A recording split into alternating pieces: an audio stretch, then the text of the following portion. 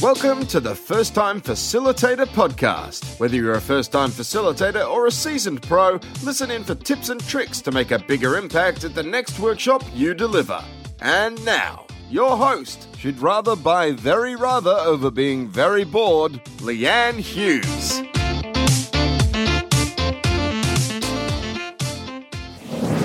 Hello and welcome to the show. I'm your host, Leanne Hughes. I'm here to help you book out 5 more workshops for every workshop that you deliver.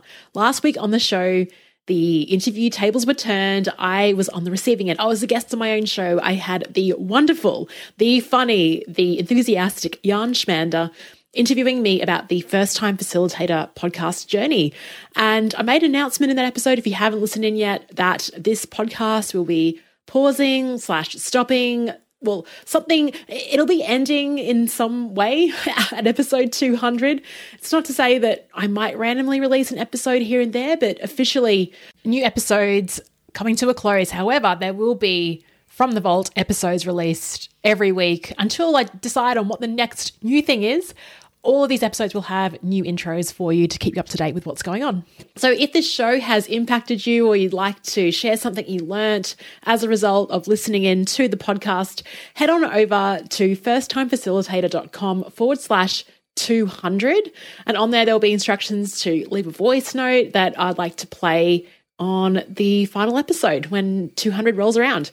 Anyway, let's move forward, and that's what we have to do. We have to keep moving forward, and I'm excited to share today's episode with you. And look, something I think a lot about when it comes to ideas is how they are, sometimes we have ideas, but we always want to cement them in reality. So it's really hard to brainstorm and think big, because as you do it, you're simultaneously thinking, okay, come on, like this is my self-talk. Okay, come on, Leanne, like how would that even work? I don't have the resources. I don't even have the contacts, right? So this is coming out as I try to brainstorm.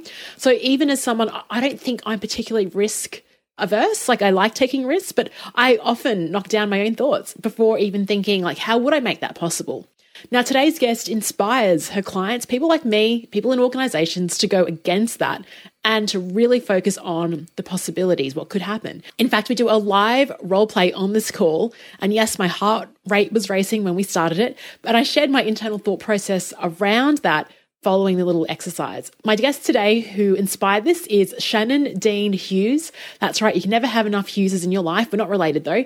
Shannon is an experiential trainer with a calling to enliven the innate genius, creative resourcefulness, and easeful collaboration in businesses of all shapes and sizes. In her practice, Enliven Studios, she brings strategic business mentorship and experiential teaching practices to break down cross-team silos and embolden transformational leadership. Shannon has over 20 years in corporate marketing and HR strategy experience, plus a lifetime of proven leadership, performance, and creative devotion. Her work combines skill and heart into every Enlivened Studios session. Through this work, Shannon is on a mission to help people live fully, lead consciously, and impact the world with joy and collective aliveness. On this episode, on today's show, Shannon shares how she incorporates improv techniques into her work to really bring this creativity and collaboration to life. I really like her ideas around improv. In fact, she busts some myths that I had about improv being very loose and how there's a lot of process behind it. And I really like her activity of making your partner look good, which we'll talk about in this conversation. She also shares some activities that she's delivered via Zoom. One around silence, which I think could be used in your sessions in a variety of ways. I encourage you to reach out to Shannon if it inspires you to try something different in your workshop. She also has a download to grab your free guide for tips and tricks to enliven up your virtual gathering over at enlivenstudios.com/download. And of course, when the conversation is over, don't forget to join our community of over 1,600 facilitators from all over the world on our group. It's called The Flip Chart. If you'd like to keep in touch when the show is over, when we get to episode 200, head on over to leannehughes.com/subscribe to get my newsletter. I also read it out so you can get the audio version there. Show notes for this one are at firsttimefacilitator.com/episode 198. Now onto the show. I am so excited to welcome onto the First Time Facilitator podcast. We have Shannon Hughes. Shannon, thank you so much for joining us today. Thanks so much for having me. This is exciting. I'm really glad to be here. Yeah. I often joke, Shanna, I've seen like a lot of your energy, your humor on all the platforms, particularly Instagram as well. So it's lovely to chat to you today. And I often start this podcast by finding out, facilitation is such a diverse career field and everyone has their own path of finding it. How did you find this field? Like what really inspired you to become a facilitator? Yeah, it's a good question. I would say I've always been a performer. I'm an only child. I grew up really needing to take care of myself in terms of keeping myself busy. And I always kind of gravitated towards performing. And whether it be just for my folks and kind of horsing around as a kid. And then as I got older, being on stage is honestly my happy place. And so the more opportunity I have to get in front of people and really hold space for people and shine in terms of being in service of other people in a performative way. And I don't mean performance in terms of my performance, but gathering people and really what I like to say is helping them kind of ignite their genius, whether that be in a facilitation space or whether it's me as a performer in an audience or a storytelling format. So I think it's really that kind of that the creative nature of facilitation, the people nature of facilitation, and that performative element that I think is really, really gravitating to me. I don't know if any of the, if you're listening to this conversation, if you're watching YouTube, you can see me, I noted that phrase down, ignite the genius, like in the room. It's very powerful. And I think we're very similar in that regard. I really love the buzz from being around a group and igniting that. And a lot of people in the flip chart community talk about that aha moment as well. So what were you doing like in your career? Were you getting opportunities to perform or were you purely a performance artist and then you decided to jump in? Like what was the sort of steps that got you there? So I worked for the same company for quite a while. They treated me well. I know that you and I have a lot in common when it comes to having left the corporate world. And yeah, I wore a lot of different hats throughout my 15 years or so with that company. And a lot of it was in client service, account management, strategic planning. So quite a bit of opportunity to devise plans, come up with strategy, and really dive in deep from a discovery perspective with clients to identify the needs and then put together whatever it was that was needed to support them. So it was a recruitment-focused advertising and branding agency that I worked for a number of years. So yeah, I had a lot of really fantastic opportunity to uncover needs, identify where the needs were and where our organization was able to support those needs. And so a lot of time in front of people. Now, here's the tricky part. I have two kids who are now a little bit older, but at the time, back in 2016, maybe even 2015, I realized that 60-hour work weeks or whatever were not working for me. And taking phone calls to Asia Pacific from the sideline of a soccer game wasn't working for me. And so I came to my boss and I said, I don't think this is going to work. I think I got to go. And thankfully, we were able to work something out where I could stay at the organization and just kind of go to more of a part-time schedule. However, that was a financial operations manager role, which even just saying those words coming out of my mouth is like, you were what now? You were a what? A financial what? Totally just not congruent, not aligned at all with what I was really put on this earth to do. So I did it until I couldn't do it anymore. And then I left in 2018 and kind of started to uncover what was next for me, which led me here. Yeah. Yeah, fantastic. And a lot of the time, something I spoke about with Jeffrey Shaw on a previous podcast is trying to break that corporate mold. Like we're in this organization, we're having to do things a certain way. And so when we break out on our own, I'm like, oh, can I do that? And you're like, it's really hard to sort of break that and go, we actually can do anything we want. And so for you and bringing in your performance element, something that you loved, it's been a passion for you since you were a kid. Like, how did you decide that was what you wanted to incorporate into the work that you did? Did it take you a while to find it, or was it very obvious? Like, oh, of course, Shannon, you should do this. Like, how did you discover that connection? In terms of my path to facilitation? Yeah. Well, and also bringing in your performance side and the improv work that you do into the workshop space. I think that was just kind of a natural fit. It's sort of how I show up just in general, whether that be at work or in community with people that I'm just, family and friends. It's kind of it's just kind of who I am. It's part of my DNA, I would say. In terms of how it fit into facilitation, right before I left my corporate job, I had the inclination that a big shift was coming, but I wasn't sure what it was going to be. And I went back and took improv classes at Bay Area Theater Sports, which is the abbreviation is BATS, and it's in San Francisco. It's a prominent improv school. And I thought, well, you know what? I loved this once upon a time, and maybe it just has corporate relevance. Maybe I take it because it's a creative avenue. I don't know. So I just jumped into it sort of with that yes and mindset, I guess. It was so evident, Leanne, from the get-go, the principles and the tenets of improv and their relevance, their direct relevance to collaboration and communication and how we can show up together in terms of driving innovation and spontaneity.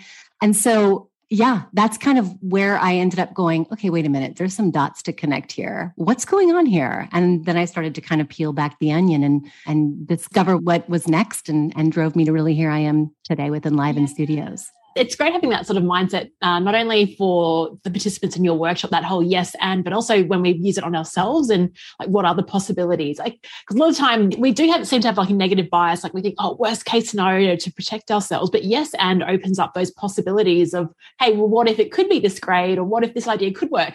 So can you just share some ideas like of how you've used the improv work with some of your clients in your workshops? Like, how do you get that sort of thinking going when we're sort of trained to be like risk averse? Like, what does it open up for your clients? Well, yes and is one of many different tenets and practices of improv. So many people think that improv is just, it's easy. It's something that we do. We just make something up out of nothing. It's got some creative element and it must not have any structure. And it's actually quite the opposite. The practice of improv is highly structured. It does have a set of, and I'm using air quotes, rules around it or practices that need to be engaged in order for a scene to go down successfully. Yes and is the most prominent one. And there are a number of others like make your partner look good, which I just love because right? You could think of all these applications of being in, whether it's client meetings or so many opportunities to think about how we can make one another shine, even though we are wired to sort of operate as independent people, that we have to have the loudest voice and we have to stick to our story. But to shift and allow others to have the spotlight and energize and find the magic in other people and let them shine is a really important one.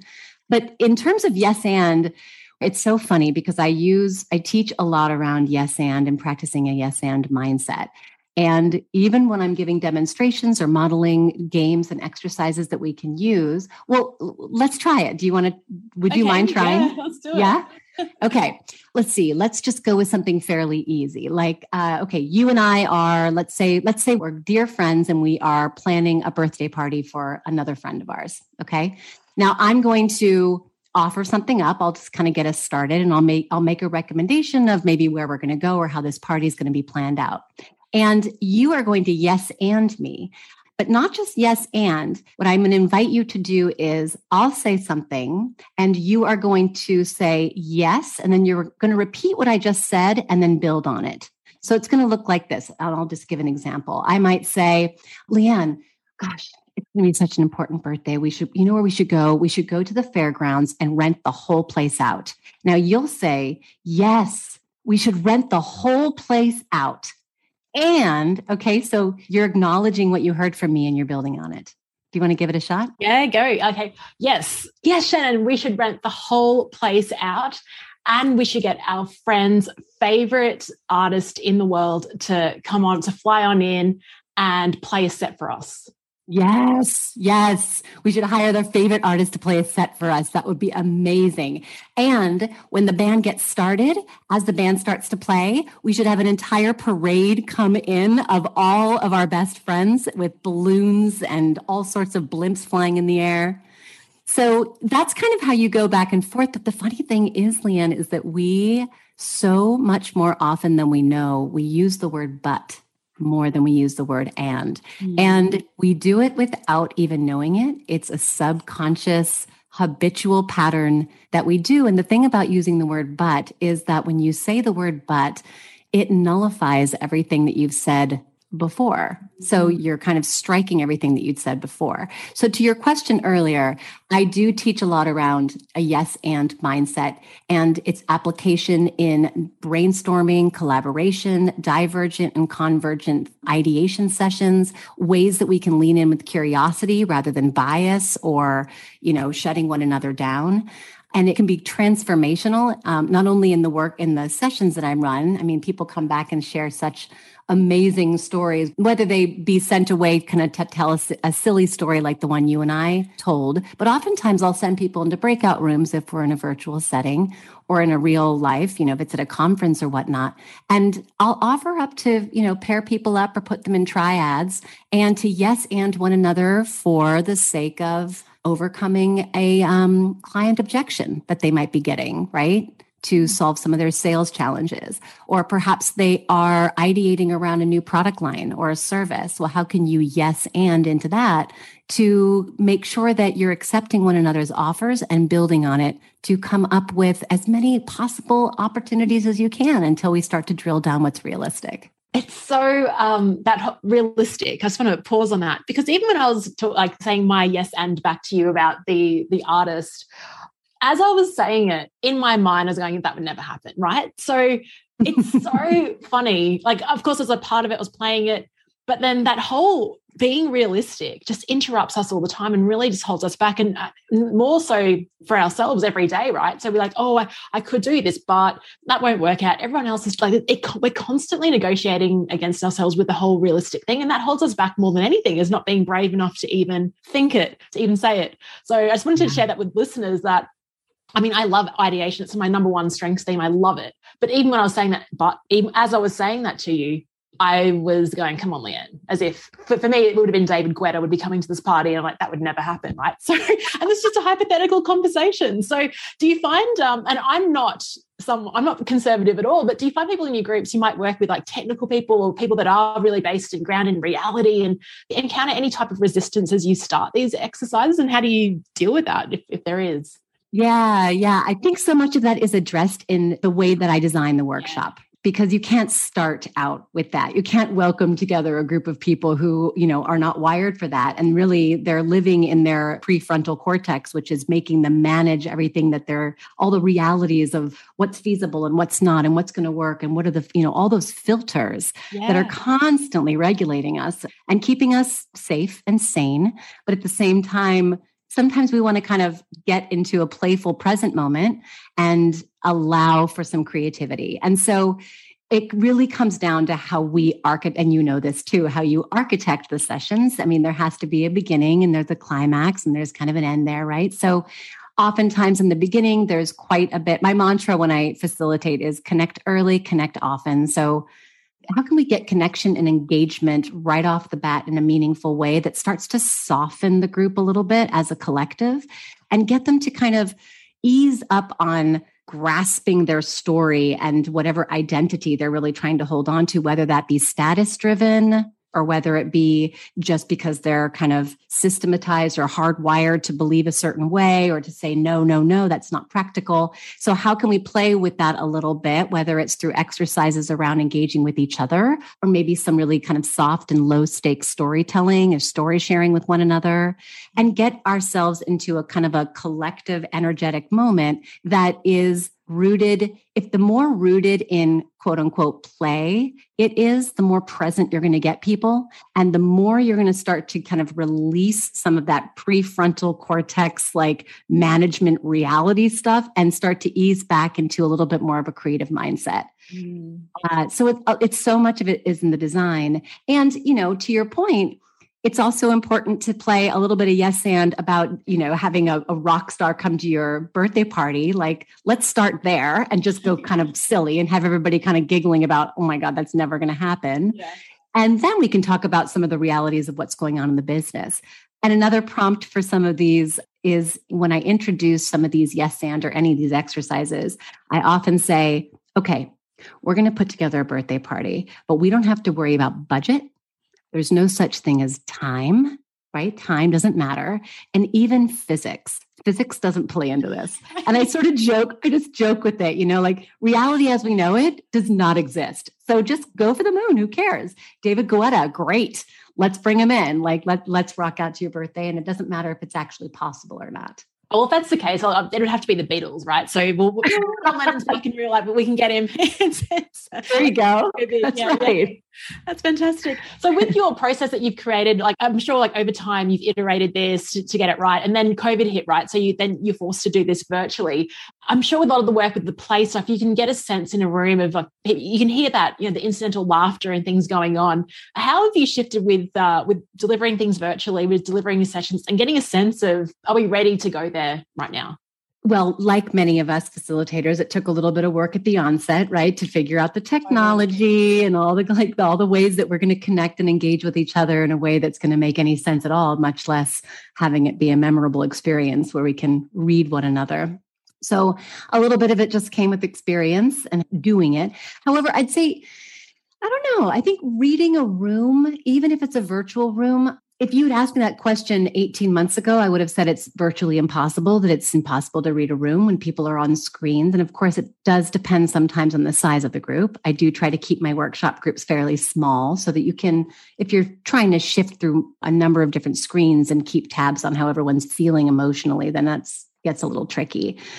It's a lot of just touching in and touching base. I'm a big believer in the checking in at the beginning, checking in midway, allowing for breaks, leveraging the chat, making sure I have a co-facilitator or someone who's running tech who can make sure that we're keeping tabs on how everyone's doing. If there's somebody, and of course, on set, I'm always very aware of, asking questions or making sure that people know that they are in a safe space and that they can take care of themselves if they need to. And sometimes even creating an extra breakout room if people need to just kind of step away and take a minute. Because if you offer that up as an opportunity for someone to leave the entire meeting, sometimes it's tricky to get people back. But if you've got a separate room, sort of as if in the real life, there'd be a kind of a water cooler space or somewhere that you could kind of go and hang out by yourself and just breathe. It's important to create that extra space too, so that people feel taken care of all along the way. Yeah, I've never even thought of doing that. Just having like a side room as you're going on and people can just exit and go there. And that is really clever. Yeah, but you're right. It absolutely does symbolize that sort of that hallway space. Like, because that was my favorite space at conferences. I would actually do like the anti-conference and just talk to people outside the hallway. We'd have great chats. Yeah. I think that is such an overlooked opportunity. I think a lot of facilitators do it brilliantly, others not as well. And I think it's also, I think we're still sort of getting used to this virtual space. And what I'm talking about is that at the close of a session, trying to hang out in the room and let people know that it's okay to chit chat or ask questions or wait in a queue and have a word with the keynote. When you're at conferences, there's usually a line of people who are kind of waiting around to ask questions of the speaker or to engage with one another. And I think we're still in this place with COVID or with virtual facilitation where people feel like, I guess it's time to leave now. And they just leave the session. And it's kind of a shame. Yeah. And even from your perspective, is like when I hang up the call, I'm like in this room and I'm like, okay, these 30 people have just disappeared. Like, and it's just so instant. It's a weird feeling. One situation where I was like, okay, yep, but blah, blah, blah, we're all done, but you're welcome to hang out. Okay, bye everyone. And like no one left. And so it was just, but people felt like there was a shift in, it became a more like the official part was over. So it became more casual anyway. And people were just lingering around trying to hear what other questions were being asked as well. So I agree with that. And I think it's worth buffering in that, like even just setting, if you've got a session, putting in like a 30-minute, decompression time, like built into your calendar, so you're not bouncing around. So in terms of your preparation for workshops and you got your design, like what do you do like maybe a week out or even the day of your session to prepare yourself, get into state for what you're about to deliver? Lots of music, loud music. I just have to move my body. In fact, whether it's before the session and even during the session, oftentimes once we start a session, I will kind of jokingly say, okay, guys, we're not confined to this Brady Bunch box. And then I'll stand up. I'll quite literally stand up and like put my foot up into the screen and be like, see, I have feet and elbows and and I'll stand up and move around because just the more I move my energy around, the better off I'm going to be and the more prepared I'll be able to bring that energy forward. So in terms of day of, it's a lot of movement and music. Yes, yes, yes. The week before and 2 weeks before, the way that I design involves oversized sticky notes and then a lot of small sticky notes with all different colors and all different marker color, very bright, vibrant, energetic in their own right in terms of my use of color. And I'll start like that in my office, just kind of take over a whole corner of my space. And then I go back down, bring that down to Miro, and I'll move things around there just so it's a little bit more architected and I can kind of establish some of those finer details and nuances, especially if I'm trying to work and collaborate with somebody on the tech side who I need to give instruction to. Obviously you need to kind of digitize that so that it's easier for them to follow along and see what needs to get done. But in answer to your question, I think it's a lot of movement. I have to move. And a lot of that has to do with just being on stage, man. I love it. Yeah. I have to move as well. Like at that decompression time I talked about, that even after a Zoom workshop, I need to get out. And because you definitely do feel like you're in some confined space when you're on this. And I love that you getting more of yourself. Actually, as Shannon was saying that, now it was a trigger for me to start using my hands because I've not used them. It's funny how we just don't use our hands enough in these Zoom calls. We just forget. We're these stationary talking. I know. It's so true. And we also have this natural propensity that we have to stare at the screen. It's not okay if I look out the window. God forbid I look out the window and somebody thinks I'm not paying attention. And so, yeah, I spend a lot of time at the beginning of my sessions to introduce all these ideas and invite people to remember that we are human beings.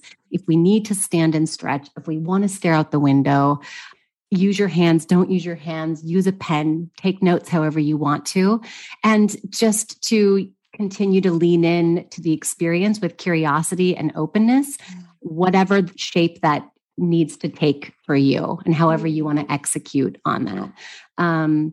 So yeah, because everybody learns differently.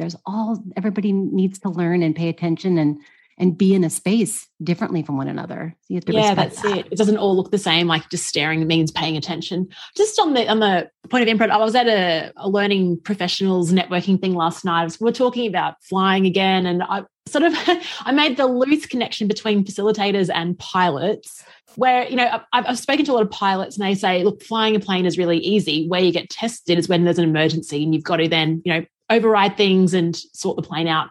I thought it was quite similar with facilitation, is that running a training session, or if you've got a strategy process, that's fairly easy to deliver. It's when something happens in the room, right, where there might be an emergency or there might be a disruptive participant or someone that doesn't engage and says something. That's when we're really sort of tested in our role as facilitator. So I'm just curious, I'm putting you on the spot here with thinking, but have you sort of had those moments where it's you're not in autopilot anymore, you're being tested? Has that sort of come up over the last sort of 5 years in your own business?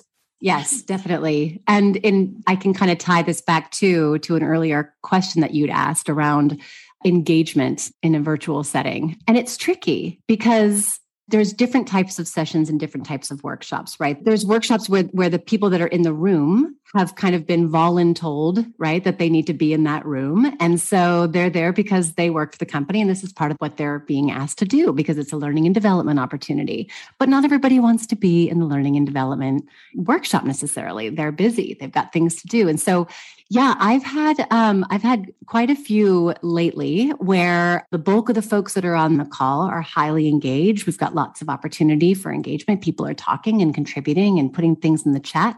And then you've always got kind of the one or two who are very clearly checking their email and completely tuned out. So it's an exercise in how to invite those folks with inclusivity and belonging without making them feel like they're being ostracized. And I know that I'm speaking your language and probably a lot of the listeners on the podcast in terms of how do you do that as a facilitator? And what I'll often do is I will leverage the exercises that I'm building, and whether it be yes and, or a writing prompt, or an invitation for folks to share something about themselves in the chat. And so in doing that and putting those invitations out to energize and get people connected through an exercise will sort of wake up some of those folks on the call that aren't necessarily contributing. I haven't necessarily trying to think if I've had anything in my recent experience where someone's been downright confrontational or a challenge. And nothing's coming directly to mind, thank goodness. But I know that is tricky. Yeah. And another thing to consider too is there's a conference going on right now. I'm a member of a global network called the Applied Improv Network. And it's a global association comprised of people who do what I do, whether it be in business or education or healthcare, or a lot of people use this work for like psychotherapy and trauma informed with helping people with PTSD. Yeah, there's actually a good amount of work happening right now in New York City where there's some folks in my community who are helping to incite dialogue between members of underserved communities and the police officers that are, the law enforcement officers that are in that community, so that dialogue can happen in a healthier way through applied improv techniques like yes and, or like listening and spontaneity and things like that. I was at a session last night, which was part of this conference, and I was running a workshop, and somebody very astutely and rightly pointed out that it's important to continue to look at this work, because I had put people into breakout rooms in pairs, and I had asked them to do a little bit of sharing, and it was all very playful and very low stakes. But when we came back, somebody had contributed some feedback, which was how important it is to continue looking at this work or any of our work as facilitators through the lens of equity, and the fact that there are triggers and there are different viewpoints and different worldviews and different cultures and ways of communicating that absolutely need to be at the forefront of how we do our work, because it's so easy for us, the collective us, I'm not talking about specifics here, but if we come from a place of privilege, how might this look from another person's viewpoint, whether that is culture and race and gender, or whether it's just background and experience and how somebody may have grown up and what might be triggering for them may not be triggering for me, and to keep that top of mind when we do any of this work. So this happened to me yesterday, Shannon, on a call. I created this framework I was doing a speech, and I talked about 3 topics. One was purpose, engagement, and technology. And so the acronym is PET, right? So at the beginning, like, it's supposed to be easy to remember PET. So let us know in chat, like, what PET do you have, right? So that was, for me, was a very innocent type of question to ask. Then it came through a little bit later on, one of the participants had shared, look, just letting you know that question actually triggered me because my pet died recently. And I was like, oh, yeah, but I'm grateful she brought that up. And I said, because we're talking about, hey, like questions that they can ask their groups as well. So I said, look, a great opportunity is then maybe getting a collection of opening questions that you think, work as a group to decide on what those are, because I would not even have imagined. Right. Yeah. Until she said that to me. And so it really is interesting. And at the same time, we're also human. So I'm grateful she brought that to my attention, because it's raised my awareness of like, oh, wow, a seemingly innocent question. Like, how could this be interpreted, and what is a good question? So that was raised. Yeah, it reminds me of the work of Amy Edmondson in psychological safety, and that one of the main skills that leaders or any of us really need to acknowledge is acknowledging fallibility. We are human. And so it's more important for us to engage in the conversations that we are than for us to hide from them for fear of being wrong. Yeah. And I mean, as long as we're handling it with poise, and as long as we're choosing our words and our conversation and our exercises with intention and purpose and belonging and equity, we have to try. We have to get out there and have those conversations. And in your case, and your story reminded me of one that I can say for another time, but I had a similar experience where someone said that I was saying, I intentionally choose joy in my life. That's what I do. And I said, I kind of had this air about me like everybody does. And a woman pulled me aside later and she said, that doesn't resonate with me at all. And she had a story about her upbringing and it was triggering for her. So what I did in that situation, and as facilitators, I know it sounds like we're all doing this too, is to say, thank you. Thank you for telling me that. If there's conversation that needs to happen, or if there's curiosity that it can be expressed in a way that feels comfortable and nurturing, to do that. Or maybe it's just, thank you, I hear you, and I appreciate you. And then end of story, right? Yeah. And to let the other person know, like, I don't need to hold on to being right. I don't need to hold on to being seen and heard and standing my ground for the sake of it. I can be flexible, and I got to drink my own Kool-Aid in doing that too, because that's what I'm teaching is flexibility and agility. That's it. We have to role model what we're teaching as well. And so, I think that is the difference between, again, being a first-time facilitator and someone a bit more experienced. Is when I was a first-time facilitator, if that had happened, I probably would have maybe even in my mind defended the question, like, oh, it was an innocent thing. But now I'm like more open to, oh, I'm curious around that. I wonder what other questions I'm asking that could potentially have that spin. So yeah, just diving deeper into that. And also when I'm on the other end and I feel triggered by something someone is saying, I love to then reflect on that using my facilitation skills on myself and go, why? What is it about that sets me off? So it's really an interesting conversation, I think. And as you said, we're humans. Like, you have to say something in order to learn. You can't just sort of sit around in silence either. So. Right. You know Michael Bungay Stanier, and I know that you, and I referenced this in my workshop last night too, just all of the work that he does around offering advice and how giving advice can be a status play. And it doesn't feel like that because we're sort of hardwired to think that it's the right thing to do and it's us being giving and it's us being supportive when oftentimes it's not what's needed. And oftentimes the person who's come to you for quote unquote advice already has everything they need.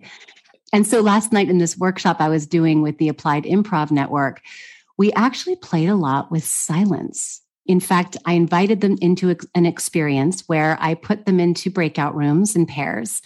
And I said the only instruction for them was to stay muted.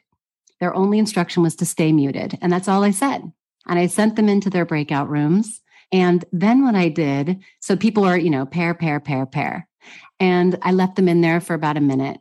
And by the way, I should say this is the last third of the workshop, right? So we've done quite a bit before I got to this place. And we've been talking about advice giving and silence and the power of silence. And so, and then what I did, and I got this exercise actually from a friend of mine, Christina McFadden. I left them in there for 60 seconds. And then I started to move them around without them knowing from one room to the next. So you would be with somebody, and the next thing you know, somebody else would be with the two of you. And then you'd be moved somewhere else. So obviously you're having to click the accept button. So it's not that surprising. But people are constantly moving in and out of different breakout rooms. And when I brought people back, there was some reflection about the power of silence and just how kind of awesome, not in a cool way, but like in an awesome way, it was to sit in silence. Other reflections were just utter discomfort, which makes sense. And then the ones that just got most of us giggling is that we find ways to communicate even when we're not doing it verbally. People were, right? People were chatting, like writing. Yeah, that's probably, That is such an interesting exercise.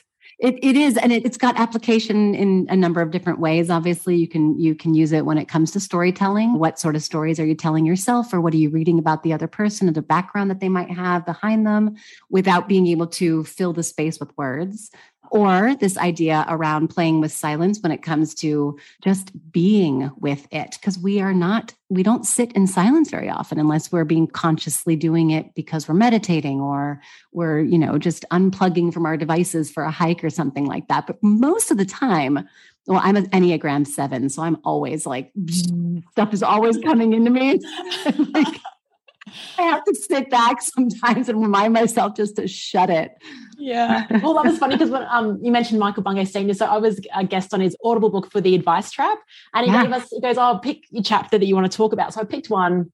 I think it was a pretty innocent chapter, but there was a bit in there about silence, and he wanted us to send through a few bullet points, and I avoided the silence part of the chapter. I just talked about the other things, and his first question was, hey, Leanne, you're a pretty chatty person. Like, how do you deal with silence? I was like, damn it. He knows. So I was like, look, I feel really uncomfortable with it. It's really awkward. I'm learning it. I know it's an important skill. I know it's important for coaching, facilitating. I find it hard to tell myself to shut up. And so, I mean, he was a good coach in attacking like that. He knew that was a trigger point for me, and still a work in progress. So thank you so much for sharing that. And you're right. It is about that. That's what he says in the book. It just shows that you think you're better than that person. I had to read that multiple times and think, he's actually, it's very powerful. So Shannon, this has been awesome. You've shared some really great activities. and really sort of busted that myth around improv about it being a loose process as to opposed, it's quite a tight process. So I think every time I talk to someone in improv, I get inspired. I'm like, I need to do it, but I even more so after chatting to you. Do you have any advice for first-time facilitators, people that are starting this career with working with groups? That's a good question. Advice for first-time facilitators, I would just say, just be true to how you feel you're called into this, right? I mean, facilitation can take so many different shapes and forms. There's 1,000 different ways to do it. And yes, you're going to lean on coaches, and yes, you're going to talk to people. And yes, especially if you're like me, an Enneagram 7, you're going to come across all these different ways to teach yourself what's right and try to figure it out. But my advice would be, of all the things that you take in, just remember that it's the congruence to who you actually are, because there's only one of you, and pick what's needed and leave the rest. Just pick what's needed and leave the rest. And the other piece of advice I think I'd give that just came to me when I was first starting this, I was talking with a very wise friend, and I said, well, who am I? Who am I to do this? I mean, there's a bunch of other people that do something like this, and what's going to set me apart? And she said something that was great. She said, Oh, right. Okay. So there's one pizza place in this town. So we're not allowed to have any other pizza places in this town. Is that what you're telling me? There's only one pizza place that's allowed to be here. And her point was, I am me, and I am going to bring to this work all the Shannon-ness that it needs. And that alone sets me apart. And so I would say those two things. Of all the things that you read and learn and try to teach yourself, take what's needed and leave the rest. And then the other part is that you are the only one of you, and you will bring your own magic to this work. I'm sure there's listeners that think they're listening to this going, that Shannon is talking to me directly right now. Yeah. And that's perfect advice. I would have loved that. I mean, it's still relevant for me now, but even as I was starting, trying to be like every other facilitator I had encountered, but it's like, no, what's true to me, what will work. I think that's wonderful. Shannon, if our listeners would love to connect with you, where can they find you? Where should they reach out to you? Yeah, thank you. Enlivened Studios is my website, and I'm on LinkedIn as Shannon Dean Hughes. So we can maybe put that in the show notes because my middle name's in there. And then I also have a free download that I call Tips and Tricks to Enliven Up Your Virtual Gatherings. And that's at enlivenstudios.com/download. So pretty easy to remember, but those are sort of where I hang out. Amazing. And we'll pop all that, as you said, in the show notes for this episode. Shannon, it's been awesome to connect. Thank you so much for being on the show. Great. Thanks so much, Leanne. I appreciate it. Hey, thanks so much for sticking around. You've reached the end of another episode of the First Time Facilitator podcast. Connect with the show at firsttimefacilitator.com or follow me on Instagram at Leanne Hughes to find out what I'm up to during the week. If you enjoyed this episode, please feel free to share it with someone who will also appreciate the insight, and make it easier for yourself and subscribe to the show in your podcast player of choice. Thank you so much for listening, and chat to you next week.